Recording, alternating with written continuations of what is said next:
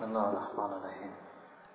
The third hidayat of Hazrat Thanvi Rahmatullahi by studying ilm was not about dars nizami, why I made that comment about wifaq. By that, Hazrat Thanvi Rahmatullahi meant the ilm that a person needs to know in order to be successful in their tawbah and be successful in their tazkiyah. In one of his other works, which I haven't been able to find right now, but many years ago someone had told me and I had found it at that time, he did come up with a nisab for his salikeen to study some amount of ilm of deen. It wasn't the alim course. And that's because in Hazrat Thanvi Rahmatullahi's time, the alim course was something that produced people like Hazrat Thanvi Rahmatullahi.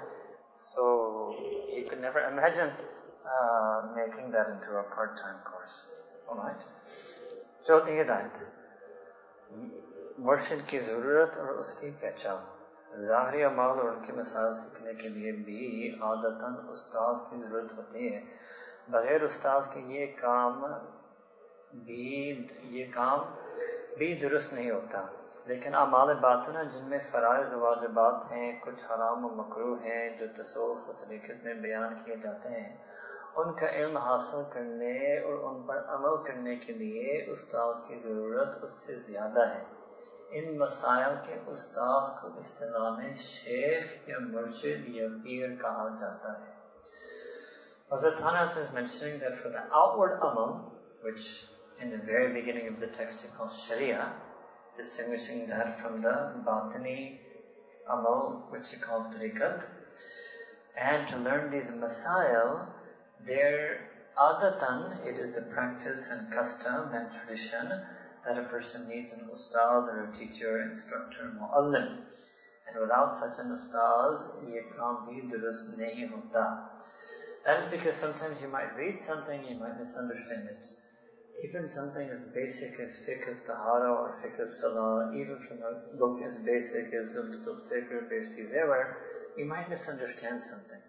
Or you might try to apply that to your particular situation and circumstance, but you may not be able to apply it correctly. Anybody who's even studied the most basic fiqh of tahara and salah from a teacher will know that learning those masail of tahara and salah from a teacher was much more beneficial than just reading through them on one's own. However, he says that for the amal batina, which are things that he's already mentioned before, haya, ikhlas, sabr, shukr, there are many things. In that there are also some things that are fard and wajib, mandatory and obligatory, and there are also some inner states that are prohibited, haram, or disliked, makruh. And these are the things that are explained in the field of tasawwuf and tariqat. To learn these things and acquire the knowledge of these things, and then to practice and implement that acquired knowledge, for that all the more a person needs an instructor, ustad, and in the terminology of tasawwuf, such a teacher is known as a sheikh, or murshid, or pir. The sheikh and murshid are Arabic words, and pir is a Persian word. Murshid comes from rushd. This is some file from the masdar irshad. The murshid is the person who guides a person, helps a person. It's not the definition of guidance. Guidance is Quran and Sunnah. I've heard us give the example in the past that the map is the Quran and Sunnah, and the guide to navigating that map, that is called the sheikh. बातिन रज़ाइल को समझना और उनका इलाज करना आदतन शेख मुर्शिद के बगैर नहीं हो सकता. इसलिए जो शख्स इस तरीक में कदम रखे, उसके लिए जरूरी है कि शेख और मुर्शिद की तलाश करे. जब वो मिल जावे तो उसी की तरफ रुजू करे और उसी की तालीम का पूरा इत्तिबा करे. तौबा जिसका बयान दूसरी हिदायत में आया है, जब कोई उस पर अमल करना शुरू करेगा तो मालूम होगा कि उसकी तकमील में भी जगह जगह पीर मुर्शिद की जरूरत होती है. बगैर शेख कामल की रहबरी के तौबा भी मुकम्मल होना मुश्किल है. मुश्किल, not नामुमकिन. You would see also he used the word adat in both paragraphs. Here to purify, to understand what the spiritual diseases and inner ailments are, and then to be cured and purified from them. Normally, adatan you can say normally and in practice and in the tradition, it is not normally possible without a sheikh or murshid. This is because, number one, sometimes without learning what envy is, as an example, let's take hasad. So you might not really know what it is, unless you're trained and taught it. Second, in being able to acknowledge and accept that you have envy inside you, you may not be able to know that. Many times the letters that people used to write to the Shaykh was precisely that they would mention some batini feeling and they wouldn't be sure themselves. Sometimes the Shaykh would write back and say, you're just fine. Sometimes they would write, they're just fine. Shaykh would write back, you're not. Both ways can happen. Sometimes a person presents himself as ill or sick, Shaykh diagnoses him as ill. Sometimes the person presents himself as healthy, Shaykh diagnoses him as ill. And sometimes a person presents himself as ill and Shaykh diagnoses him as healthy. Right? Hazrat Thanvi Rahmatullah himself used to present himself as ill to a Shaykh diagnosed him as healthy. Right? So self-diagnosis is a bit difficult. Then even if somebody can understand what, let's say, hasad envy is, even if they correctly, accurately diagnose the hasad inside themselves, still sometimes they need help or guidance and how to get rid of that envy. And if nothing else, they need a push. They need to be in a system that is moving them out of that envy. Otherwise, a lot of us can coexist with sin. This is the problem because the nafs is inside our batin. So it's easy to coexist with a person's sin. In fact, it has become increasingly easy over time to coexist with sin. Whether it's a sin of envy, or it's a sin of lust, or it's a sin of greed, or any such sin. Coexist means our spiritual self. Means our salah, our zikr, our tilawat, our sunnah, our beard, our turban, women's niqab, our studying ilm, dars nizami, all of that can coexist with sin. So that means we're too comfortable with sin, we're too acquainted with sin, the sin is too ingrained in us. So you need some type of external force, external push, external motivation. Otherwise, most of us, when we're left to ourselves, we can sin along with doing all of the things in our deen. Now, if a person continues like that, I'm not saying long term it's not sustainable. When a person is able to do that, when they start coexisting with their deen and sin, then the prolonged sin definitely will have an impact on their deen. It's not like they'll be able to have istiqamat on deen like that. They will start losing something. If they misdirect their gaze regularly, surely, and maybe gradually, but surely, inescapably, they will start losing something in their deen. They might start missing salah with jamaat. They might start snapping at people. Before they only had the sin of lust. Next thing, the sin of greed will show up. Although normally they weren't a greedy person. In fact, people will tell them that by temperament you weren't greedy at all. But the problem is they didn't get rid of the sin, the lust. So it's like cancer. When they say, the doctors say that cancer will spread unless it's treated. If it's not treated, it won't be contained. That's the nature of cancer. So this is what happens. So this is why a person, even if they have understanding and diagnosis, they still need help in curing themselves and being cured from that sin. But many times people need help in the diagnosis part, and many times people do indeed need help even in the understanding part.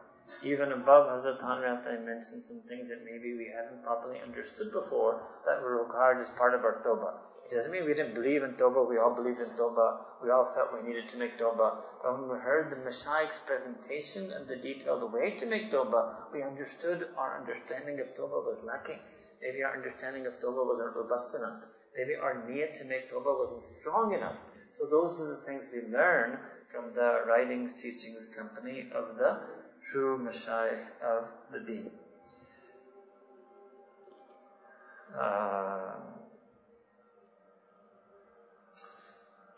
So therefore, that person who decides to set out on this path, literally set foot on this path of suluk, which is seeking the pleasure of Allah subhanahu wa ta'ala, so it is necessary for them that they should seek out and find a shaykh and murshid for themselves.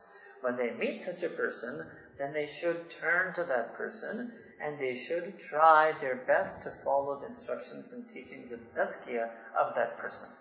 And then Hazrat Thanvi himself mentions that the second principle of guidance, which is about tawbah, that was mentioned above, when a person practically tries to implement that tawbah, they will realize when they do that to complete the mission of tawbah, many times along the way, they will feel the need for having some guidance or a shaykh in them, and without that, they may not be able to, it will be difficult for them to complete that tawbah.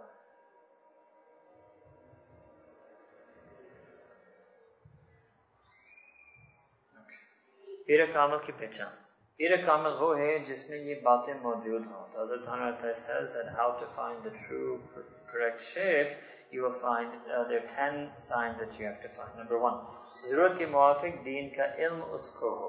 The reason he's writing it like this that based on what according to necessity based on what is the requirement he knows that amount of knowledge of deen that is required. That's because strictly speaking, being a mustanad alim of deen is not a requirement to be a sheikh. Two famous examples from this own silsila would be Hazrat Thanwi's own sheikh, Hazrat Haji Imdad Muhammad Makki and Hazrat Thanwi, one of his foremost khulafa, Dr. Abdul Hai Arifi. Neither of these two were what you would call a baqaida mustanad, formally trained and certified madrasa graduate type of scholar. However, they had an understanding of Quran and Sunnah, they had an understanding of what was tazkiyah, they had an understanding about tawbah, and they had an understanding and knowledge of zikr azkar, and therefore that was sufficient for them to be able to help and guide people on the path of tazkiyah. Aqeede or amal or aadatein uski shara ke muafiq ho. So their creed and understanding, and this obviously Hazrat Thanwala is writing at a time when the Deoband movement was in its formation. So their principles and tenets of belief and their practice and their habits must all be according to the Sharia. 3. Dunya ki hirs na rakhta ho, कामिल होने का दावा न करता हो कि ये भी दुनिया की एक शाख है. So the third point was that he should not be greedy for worldly gain, worldly accumulation. He should not have love for money. And one aspect of that, Ijib Hazrat Thanwala ki marifat hai. Normally we just understand the word dunya in terms of monetary, financial, property, assets and gain. But he says that not one aspect of dunya is also a claim to be perfection. So he shouldn't view himself to be a Shaykh Kamal, or he shouldn't claim to be Kamal. Kamal hone ka dawa na karta. He shouldn't claim himself to be a Kamal Shaykh. Why? Because that is also a branch of dunya. What he means by that is that one aspect of dunya is fame. So dunya isn't just about monetary acquisition, but dunya is also about fame and recognition. 4. Kisi Kamal Pir ke paas kuch dinon tak raha ho. So he must have spent some time with a sheikh. There were people in Hazrat Thanwi's lifetime who would come to him for 10 days, who would come to him for 40 days, who would come to him for 2 weeks. There are many stories. But obviously those people were seriously already salihin, muttaqeen, sahib adab, sahib ilm. Normally we're sahib ilm, ulama, sahib tahajjud, abid type people. Uske Number 5, उसके ज़माने में जो आलिम और दरवेश मुनसिफ मिजाज हो, वो उसका अच्छा जानता हो. So his contemporaries from the ulama of his time and the other Sufiya, Darvesh is also a person, which means the other Sufiya, may mean Mashayikh can also just mean generally Sufis, were munsif mizaj. Munsif mizaj means they're not partisans. So they won't say, oh, I'm Suravardi, I only accept a Suravardi as a Shaykh, I'm Naqshbandi, I only accept a Naqshbandi as a Shaykh, I'm Chishti, I only accept Chishti as a Shaykh. No. Munsif mizaj, this is Hazrat Thanwi's own mizaj was very much like this. There may be a few later adherents to his tradition who would only accept people who actually were from his line, but Munsif mizaj means that they would be open and accepting of a person. Usko acha jante ho, that they also should view them in a favorable light. It can be understood here, I would suggest, that what it means is an alim and Sufi or Sufi Sheikh who is not bad to that person, but as you can consider this like a third-party independent evaluation. 6. आम लोगों की निस्बत खास लोग यानी जो लोग समझदार और दीनदार हो वो उसके ज़्यादा मुतक़िद हो. तो you cannot judge the sheikh based on their popularity with the awam means the masses, but rather you have to judge his acceptance amongst khas. So who are the khas in this sense? Number one, he says, that's not that clear. Jo log samajdar ho or deendar. So deendar is understood, the people who are on deen, right? People who are musallin, sa'imeen, people who are on sunnah, people who are on some level of amal. To whatever extent you would want to define the word ahl-ud-deen. Well, the ahl-ud-deen should be mu'taqid, means should have a positive belief and view about that person being a sheikh. Samajdar means people who, I don't want to say they were educated in the Western sense, but it means, he's trying to contrast it to the illiterate masses. So you can just say people of understanding, of wisdom, of experience, sensible people. So people who are considered to be sensible and understanding, danishmand, or however you want to say it, of the society, as well as the Ahl-ud-Deen. Number 7, uski muridon mein aksar murid shara ke paband ho aur unko dunya ki tamanna na ho. So obviously you could not expect that every single student of the Shaykh would fall in this category, because obviously the Mashayikh attracts students who are far from Sharia. But those who have been murid for some time, not initially, but after some time, the majority of them should then be living a life which is according to Sharia, and they should not be having desire, tama, for the world. So that means, as we say in English, the proof is in the pudding. So if the company of the sheikh is having the effect that people who, once they join the company and spend some time, their amal on Sharia and Sunnah goes up, and their attraction to the world goes down, that is also a sign that Hazrat Hanwata has mentioned. Number 8, upir apne muridon ki taaleem जी से करता हो और चाहता हो कि ये दुरुस्त हो जाए, और अगर मुरीदों की कोई बुरी बात देखता हो या सुनता हो तो उनको रोक टोक करता हो, ये ना हो कि हर एक को उसकी मर्जी पर छोड़ दे. So the 8th condition, 8th mark or 8th sign is that the sheikh is trying to train the murids on the path of tazkiyah with an open heart, or with a dedicated heart, or with his best of efforts. And that the sheikh should truly want and desire that they should become durust, means their islah should be done, and their tazkiyah should be done, and his effort and goal and dream is to bring the students on the path of taqwa and tazkiyah. And if he ever comes to know of any fault or flaw or sin in the murids, whether he sees that or hears that about them, so he should reprimand them and censure that wrong activity and try to guide them on the right path. It should not be that he leaves them on their whims and desires. 9. उसके पास चंद रोज बैठने से दुनिया की मोहब्बत में कमी और अल्लाह सुब्हानहू व तआला की मोहब्बत में ज़्यादती मालूम होती हो. So by staying with that sheikh for a few days, a person spends he means by this khanka 24/7 type sohbat. So by going and spending time in the khanka or intense sohbah of the sheikh for several days, the love for the person should feel in their heart that my interest and love and attraction to the world has declined, and my love for Allah subhanahu wa ta'ala has increased. Number 10, खुद भी वो जिक्र शुगल करता हो, क्योंकि बगैर अमल के पुख्ता इरादा किए हुए तालीम में फायदा नहीं होता. The sheikh himself should be a person who does the zikr of Allah subhanahu wa ta'ala, practice the different shughl, means the mas'uliyat, the particular awrad, wazaif of the tariqah and the silsila, because without having practiced them themselves, he will not be able to teach. There will not be so much benefit in the transmission and teaching of practices that were not practiced themselves. जिस शख्स में ये निशानियां मौजूद हो, फिर ये ना देखें कि उससे कोई करामत भी होती है या नहीं, या पोशीदा या आइंदा होने वाली बातें उसको मालूम होती हैं या नहीं, या ये जो दुआ करता है वो कबूल हो जाती है या नहीं, या ये अपनी बातनी कुव्वत से कुछ काम कर देता है या नहीं, क्योंकि ये बातें पीर या वली के लिए होना जरूरी नहीं. इसी तरह ये ना देखे कि उसकी तवज्जो से लोग तरफते हैं या नहीं, क्योंकि ये बुजुर्गी के लिए ज़रूरी नहीं। असल में इस किस्म का असर नफ्स के मुतल्लिक़ है, जो मशक करने से भर जाता है।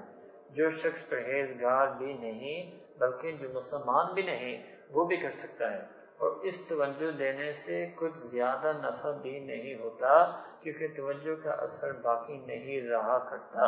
बस तवज्जो का इतना फ़ायदा है कि जो मुरीद ऐसा हो कि उसमें ज़िक्र का असर बिल्कुल ना होता हो, उसको पीर चंद रोज़ तक तवज्जो दे तो उसमें तवज्जो देने से ज़िक्र का असर होने लगता है।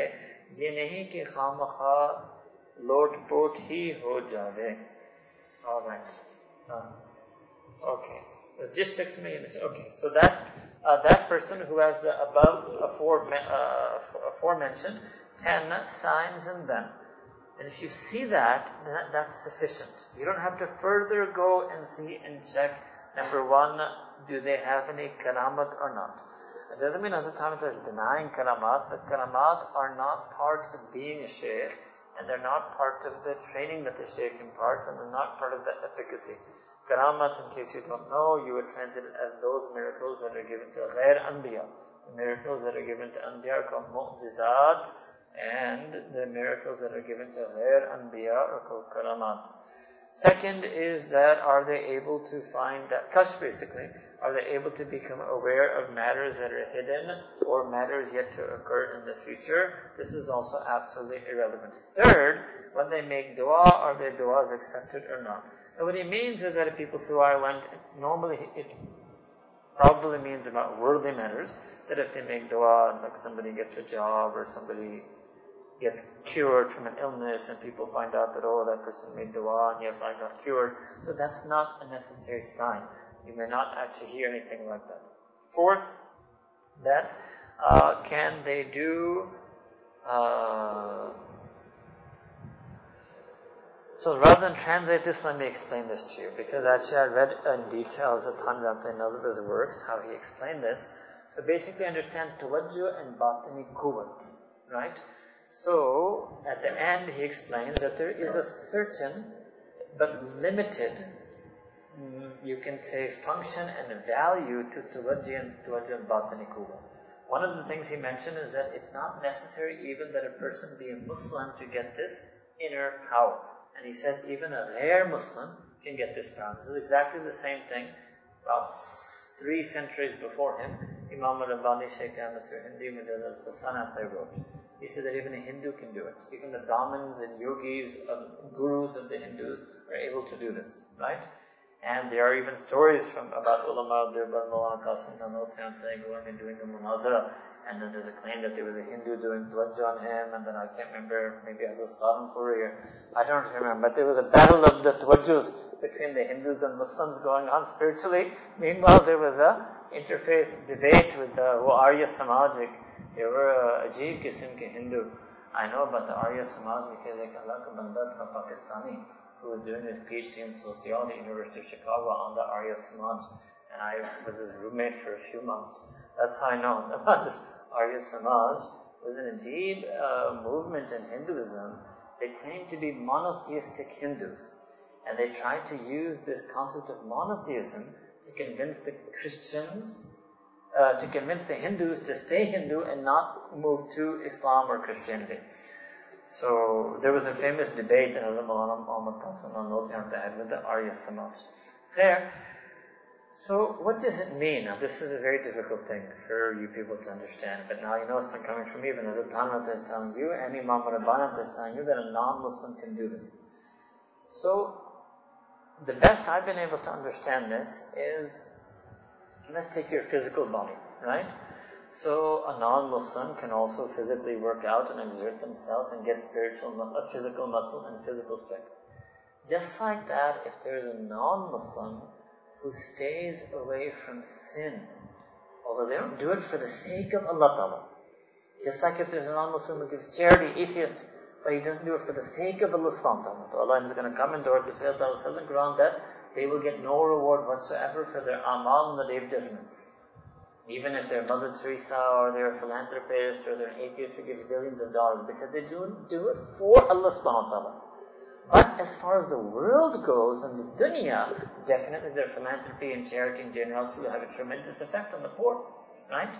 So just like that spiritually, there were some people, and that's really what happened. Don't look at the fraud gurus, that's not what they're talking about. When these mashayikh were writing at that time in India, they were Hindus who were true gurus. True gurus meant they were truly celibate. They truly stayed away from women, and in an extreme way, they didn't even get married. So they had zero lust in them.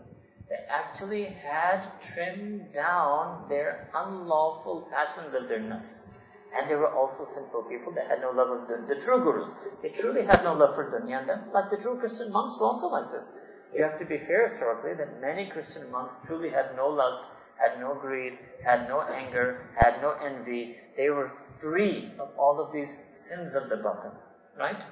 So, apparently, when a person becomes free of these batani amraz, these spiritually sinful ailments, they have a certain ability. You can call it tawajjuh, some mashayikh just call it tasarruf. You can call it somehow an ability to, and here it's meant in a positive way, to positively affect another person spiritually, their batan.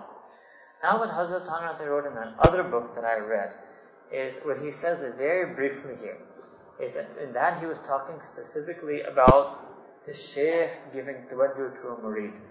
And he wrote there that the mashayikh should not give so much tawajjuh to the murid कि मुरीद शेख की तवज्जो की आदी हो जाए और फिर मुरीद शेख की तवज्जो के ऊपर depend करना शुरू करे. Why? Because then the murid ends up in a delusion, he wrote. That what happens is the murid thinks that they're attaining some spirituality, whereas their spirituality is just an aks of the qalb of their shaykh. It really isn't their own. So they will be tricked. This could be, the shaykh isn't doing it in that work. Hazrat Thanrat isn't suggesting that the shaykh is trying to trick the murid, but he's saying the murid will end up deluded, and he won't realize.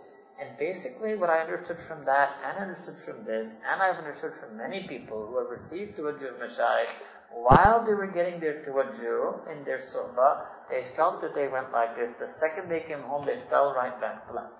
So what does it mean? That tawajjuh is a temporary thing. Like that jump start concept, the second you take off the jumper cables, the engine of the old car goes back to being the engine of the old car. So that's not enough. The progress, how can we say, the heightened spirituality that a person attains, the heightened spirituality that a person experiences due to the tawajjuh of the shaykh is a temporary, short-lived thing. The value in it was supposed to be, and that's what Hazrat Thanrat at the end does say, is that for a few days, if the shaykh gives the murid tawajjuh, it's supposed to jumpstart them, motivate, push them to become a zakir, shaghil, sabit. And that was what used to happen classically, that muridin used to go to the shaykh and spend a few days for that boost, but then they would go and make their own effort afterwards. It's not altogether different from the concept of Ramadan. In Ramadan, Allah Ta'ala gives us a boost. Our problem is we go right back in Shawwal to the way we were in Shaban, right? But what's supposed to happen was the boost of Ramadan was supposed to raise us, and at least we maintain that. Maybe we go flat, but at least we don't go back down to where we were before Ramadan, right? And then every year Ramadan would come and raise us, and then we go flat. You pray Dhuhr, it raises you, you go flat till Asr, again Asr raises you, go flat till Maghrib. That's what the purpose of tawajjuh was supposed to be, right? But what happens to an ordinary murid, they get blown away when they receive the tawajjuh, because it's a very new thing for them, because they don't have that intrinsic zikr, they don't have that intrinsic awareness of Allah subhanahu wa ta'ala. So when they would be in the company of the shaykh and receive the tawajjuh, it would be a huge thing for them. It would be a huge thing for them, right? And then because they would be blown away by it, they may have had an exaggerated sense of the value and importance of it. And then when they went home, and then they went back to their old selves, so it's almost like an addiction, right? Like people get addicted to certain things, so they want to go back to get that tawajjuh. It's not unlike, but don't quote me on this, you'll get me in trouble, But it's something, people may experience a similar thing when they go on Tablighi Jamaat. So they go on Tabligh, and when they're on Tabligh, they get a spiritual high. But when they come back home, they go back to their old self. So it's like a fix. So in order to get the fix, they want to go back on Tabligh. So people are like that to self also. That when they spend time with the Shaykh, they thought, oh, I was on sky 9, right? And when they went back to the regular, they couldn't do it. They couldn't even do Muraqabah for 5 minutes in their daily routine. They couldn't even read Quran. They couldn't even read 100 times the Durud. Literally, I'm telling you. They couldn't even read one tasbih of salawat, one tasbih of istighfar, one ruku of Quran, 1 minute of Muraqabah. So they went back for the fix. And they kept going back for the fix. Now on the one hand, something is better than nothing, right? Something is, and I'm sure Zalman will accept that, that's why we say that, okay, just go on Tabligh, and if you can't be Saleh, and the only time you're Saleh is when you're on Tabligh, then the more you go on Tabligh, the better, because at least there'll be more days in your book of deeds which were sin-free. Similarly, the person who says, when I spend time with my Shaykh, I'm sin-free, well, okay, the more days you spend on that, at least the more days you're sin-free. But here, what Hazrat Thanvi's book is Qasdus Sabil. This is a manual for people who want to do it right, who want to go all the way, who really want to do it deeply. For that person, the tawajjuh of the Shaykh isn't enough. For that person, he's training them in a higher level of training. And it's harder. That yes, you should go for a few days and get the tawajjuh, and the faida of the tawajjuh is that it will jumpstart you in your zikr, but you have to make the effort yourself afterwards. Right? So, one has to keep a balance in this. And basically, one way to do that would be from time to time to keep repeating this. So people never get an overstated or exaggerated understanding of tawajjuh, and they don't get an over-dependency and reliance on tawajjuh. At the same time, if there is somebody who keeps consistently failing to start themselves, then the mashayikh should be generous that every time they come, they give them a jump start again, right? It's not that the mashayikh should hold back on that. But the point is, that person then won't really be successful. That person really won't become from the salihin and muttaqin. They will be ghair saleh in their ordinary time, and they will get the aks of being saleh when they get the tawajjuh of the shaykh. Alright? But like I said, something is better than nothing. Why is it that I mentioned it here now back to this particular thing? This is also not one of the things to look for, And one example of this is, I've heard some people say that all types of mashayikh, many mashayikh, that जी हाँ मैं बैठा था मगर कोई खास चीज मुझे मालूम नहीं हुआ, मैं तो सोचा था पता नहीं क्या मैं उनके बयान में जाऊंगा तो मेरे दिल को ऐसे तड़पना था, और वो what was that लोटपोट, तो लोटपोट नहीं हुआ, तो मैं तो सोचा था वो रियल शेख होते तो लोटपोट होता, तो लोटपोट नहीं हुआ, तो मैं बस अभी तलाश में हूँ शेख का, जब तक मेरे लोटपोट ना, right? So what he would also say is that you might, if you felt even the lotpot, that was the tawajjuh, but the lotpot isn't really of long-standing, long-term benefit for you. Alright? So this is Hazrat Thanvi Ramtai's understanding. You see, it's not an ordinary person talking. You're talking about a person who can and did give this tawajjuh. Right? So one is, okay, somebody talking from outside the tradition, you'd say, then people of the South get all defensive, that, you see, he's critiquing Tasawwuf, he's critiquing Tawajjuh. You can't say that about Hazrat Thanvi Ramtai. This is a master of the field. This is a master of Tawajjuh even. Alright? But he knows, because he's a master of the field, that this has a very limited purpose and a limited scope, and should not be overstated, and the Muridin should not be overly dependent on it. So basically we've covered it. I may not have done a word for word translation, but we basically, I think, explained everything that was in this paragraph.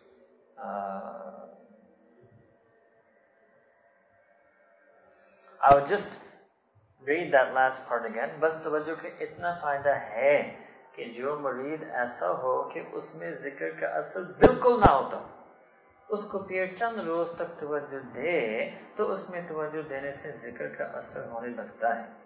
That itself is a big thing, right? That itself is a big thing, but then you have to continue it. Just like I gave you the example in Ramadan, the barakah of fasting and reciting in Quran, तो कुरान पढ़ने का कुछ असर हो जाता है, वक्ती तौर पर कुरान आपको चल पड़ता है, right? तरावी सुनने से, कुरान पढ़ने से, but you got to keep up with it. You got to keep up with it.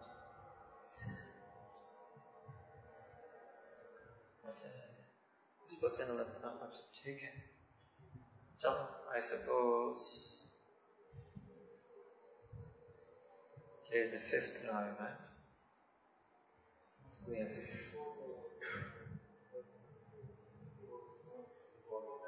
4th, 5th to 20th. 20th tonight, 20th, 5th to 20th, and 16 more days. 16 more days.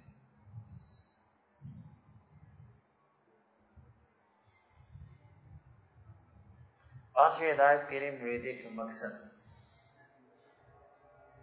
A little bit, थोड़ा and it's actually good. हमारे एक उस्ताद थे हिदायत के, हज़रत मौलाना नूर मोहम्मद रहमत अलैह.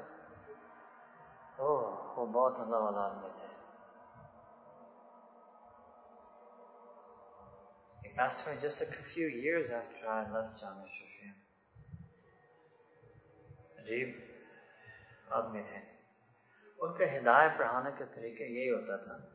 He wouldn't end. Normally you would think that you should end at a full stop. He would always go a little bit into the next masla and leave it hanging. And then the next day when you would come, he would finish up the one he left hanging. And actually ये बहुत मुफीद दर्स भी था. Yeah. So उनकी निस्बत से that's what I've been doing with you. If you've noticed, I've been stopping at these hidayat. Alright? पांचवी हिदायत पीरी मुरीदी का मकसद. जब पीर कामिल मिल जाए और उससे मुरीद होने का इरादा करे तो पहले ये समझ ले कि मुरीद होने से गरज क्या है. क्योंकि मुरीद होने से लोगों की बहुत से गरजें होती हैं. कोई तो ये चाहता है कि हम करामत वाले हो जाएं और हमको कश्फ से वो बातें मालूम होने लगे जो औरों को मालूम नहीं होती. तीसरी हिदायत में अभी तुमको मालूम हो चुका है कि खुद पीर ही में ये होना जरूरी नहीं कि उससे करामतें हों, उसको कश्फ से ऐसी बातें मालूम हो जाया करें जो औरों को मालूम नहीं होती हैं. तो बेचारा मुरीद उसकी क्या हवस करेगा. कोई ये समझता है कि मुरीद होने से पीर साहब बख्शिश के जिम्मेदार हो जाएंगे, क़यामत में वो दोज़ख में न जाने देंगे खा कैसे ही बुरे काम करते रहो. यानी द मुरीद इंसान. ये भी महज गलत है. खुद जनाब रसूलुल्लाह सल्लल्लाहु अलैहि वसल्लम ने सैयद फातिमा रज़ियल्लाहु तआला अन्हा को फरमाया, या फातिमा, उनक़ज़ी नफ्सक मिन अन्नार, ए फातिमा अपने को दोज़ख से बचाओ, यानी अमल करो. कोई ये समझता है कि पीर साहब एक निगाह में कामिल कर देंगे, हमको ना मेहनत करना पड़ेगी, हमको मेहनत ना करना पड़ेगा, हमको मेहनत करना पड़ेगी, ना गुनाह छोड़ने का इरादा करना पड़ेगा. Well, alright. This is pretty much already linked to the earlier one, but this much I will just summarize this and then we'll continue tomorrow, inshallah. That the point is that when a person decides to become a murid, there are all sorts of wrong reasons for doing so. So Hazrat Thanrat is going to explain later on in this guidance what is the right reason for doing. All of the wrong reasons were already negated earlier because those were the things that one does not need to look for in a shaykh, such as that he should be able to perform a karama or a miracle, or that he should have kashf, he should have unveilings of the unseen, and that the murid would benefit from these two things, or that the shaykh in one glance and one gaze will change my life forever, or the shaykh will guaranteed, just by being a murid of the shaykh will be able to take the responsibility of my salvation and will save me from going into the hellfire on the day of judgment, no matter how bad a person I might be or no matter how sinful my actions might be. So all of these concepts are mistaken. And the proof he gives is that even Sayyidah Fatima radiallahu ta'ala anha was told by Sayyidina Rasulullah sallallahu alayhi wa sallam that the Prophet told her that you must save yourself from the fire of Jahannam. So if it was automatic just through suhbat, or through nisbat, or through ta'luq, or through muhabbat, or through mahbubiyat, obviously the nisbat that Sayyidah Fatima had with her beloved father Sayyidina Rasulullah sallallahu, the ta'luq, the muhabbat, the suhbat, the mahbubiyat is unfathomable. And Nabi Kareem loves Sayyidah Fatima. But that's not enough, right? Love of the Shaykh, love for the Shaykh, love from the Shaykh, company with the Shaykh. She had all of that with the Prophet ﷺ, but he still told her, that, look, you will have to save yourself from the fire of Jahannam. Means, yani amal karo, means you will have to practice on the teachings of Deen. So that's basically what's going to come tomorrow, is the reason of taking a Shaykh is because you want to do amal on Shaykh. Not for any other reason other than to fulfill what had been mentioned in the first hidayat, that the whole purpose of tasawwuf, tariqat suluk, is to do amal on sharia. Amal on sharia. Zahiri amal, batini amal, amal on sharia. And you feel you need help in doing amal. And the kashf won't help you in that, the karamat won't help you in that, the tawajjuh will have very limited scope in being able to help you in that. Right? May Allah accept us all to do amal on sharia. May Allah enable us to benefit from these writings and teachings of Hazrat Khwaja Shaykh Ashraf Ali Thanvi Rahimahullah. Make moment for a few moments, close your eyes and bow your head. Make niyat that you are doing amal on zikr qalbi, wadhkur rabbaka fi nafsik tadarru'an wa khifa, wadhkur isma rabbika tabattal ilayhi tabtila. And you make niyat that your qalb is making zikr of Allah Ta'ala's name, as if your qalb is calling Allah, Allah, Allah.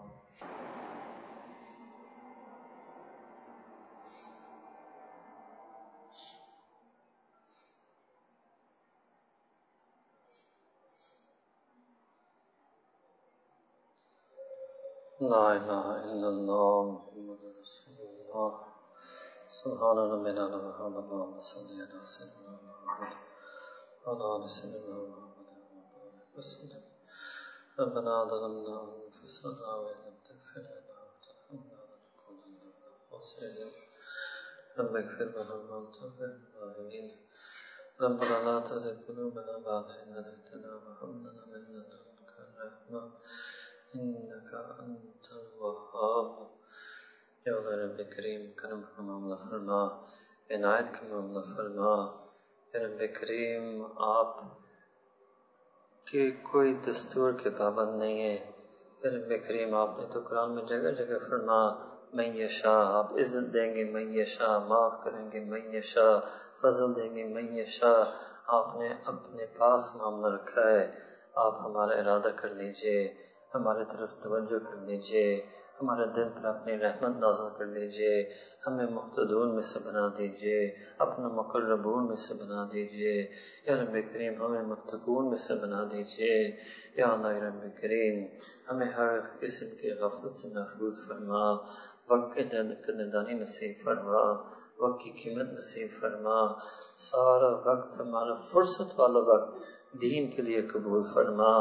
فرصت میں غفلت سے بچا، فرصت میں گناہ سے بچا، فرصت میں ناجائز شہوت سے بچا، فرصت میں یا رب کریم ہر ناجائز خلاف شرع کاموں سے بچا. دین سیکھنا نصیب فرما، دین پڑھنا نصیب فرما، دین کو طرف بلانے کے لیے قبول فرما، اپنی یاد نصیب فرما. یا رب کریم بڑے حضرات نے بڑے کلام لکھا ہے، دل جمعی کی بات کرتے ہیں، فنائیت کی بات پڑھتے ہیں، تبتل کی بات کرتے ہیں. آپ مہربانی کر لیجئے، بس ہمارے دل میں اپنی محبت دے دیجئے، دل میں محبوبیت دے دیجئے. دل سے تمام ناجائز محبت جذبات کو پاک صاف فرما. ہمارے دلوں میں توحید عطا فرما، ہمارے دلوں میں انابت عطا فرما، ہمارے دلوں میں رغبت عطا فرما. یا نبی کریم آج تک امت میں جس نے کسی بھی محنت سے آپ کو پایا، یا رب کریم ہمیں بھی پانے کے لیے قبول فرما. اور یا رب کریم آج تک پورے تاریخ امت میں جس نے آپ کو مانگ کر منوایا، جس نے دعا سے آپ کو منوایا، جس نے دعا مانگ کر آپ کو خوش کیا، وہ تمام دعا ہمارے حق میں بھی قبول فرما. وہ تمام عادتیں ہمیں بھی عطا فرما، وہ اچھی سوچ ہمیں عطا فرما، اچھا گمان ہمیں عطا فرما، اچھے ارادہ کرنے کے لیے قبول فرما، اچھے فیصلے کرنے کے لیے قبول فرما. اے رب کریم ہم سے اچھے اعمال بھی نصیب فرما، اعمال صالح نصیب فرما. اے رب کریم غفلت کے اعمال کم کر دیجئے، نیکیوں کے اعمال ہمارے زیادہ کر لیجئے. اے رب کریم اس رمضان مبارک کو قبول فرما، سارے روزے کو قبول فرما، تراویح پڑھنا پڑھانا قبول فرما، درس میں آنا بیٹھنا قبول فرما، قرآن کریم سمجھنا قبول فرما. اے رب کریم ہمارے آنے والے اعتکاف بیٹھنے کو بھی قبول فرما. اپنے رحمت کرم فضل سے یا رب کریم آسانیاں پیدا فرما. آپ نے دین میں ہمارے ہدایت کے کتنے اسباب رکھے ہیں، ان سب اسباب کے باوجود یا رب ہمیں محروم نہ فرما، ہمیں مردود نہ بنا. آپ مہربانی کر لیجئے، آپ کا حق ہے آپ ہمیں آزمائیں. یا رب کریم مگر آپ مہربانی کر لیجئے، ہم آپ کے کمزور بندے ہیں. آپ یا رب کریم ہم ہر آزمائش سے گزار دیجئے، ہر امتحان سے گزار دیجئے، ہر مبتلا سے گزار دیجئے. ہمیں فلاح تک پہنچا دیجئے، ہمیں اپنی رضا تک پہنچا دیجئے. ہمیں ان فائزین مفلحین متقین صالحین مؤمنین میں سے بنا. دنیا میں بھی یہ فلاح نصیب فرما، قیامت کے دن بھی ہمیں یہ فلاح عطا فرما. اے رب کریم آخرت میں جنت الفردوس عطا فرما. تمام نبیین صدیقین شہداء صالحین کی رفاقت ہمیں نصیب فرما. ربنا تقبل منا انك انت السميع العليم وتب علينا انك انت التواب الرحيم. وصلى الله تعالى على حبيبه سيدنا محمد وعلى آله وصحبه أجمعين برحمتك يا أرحم الراحمين.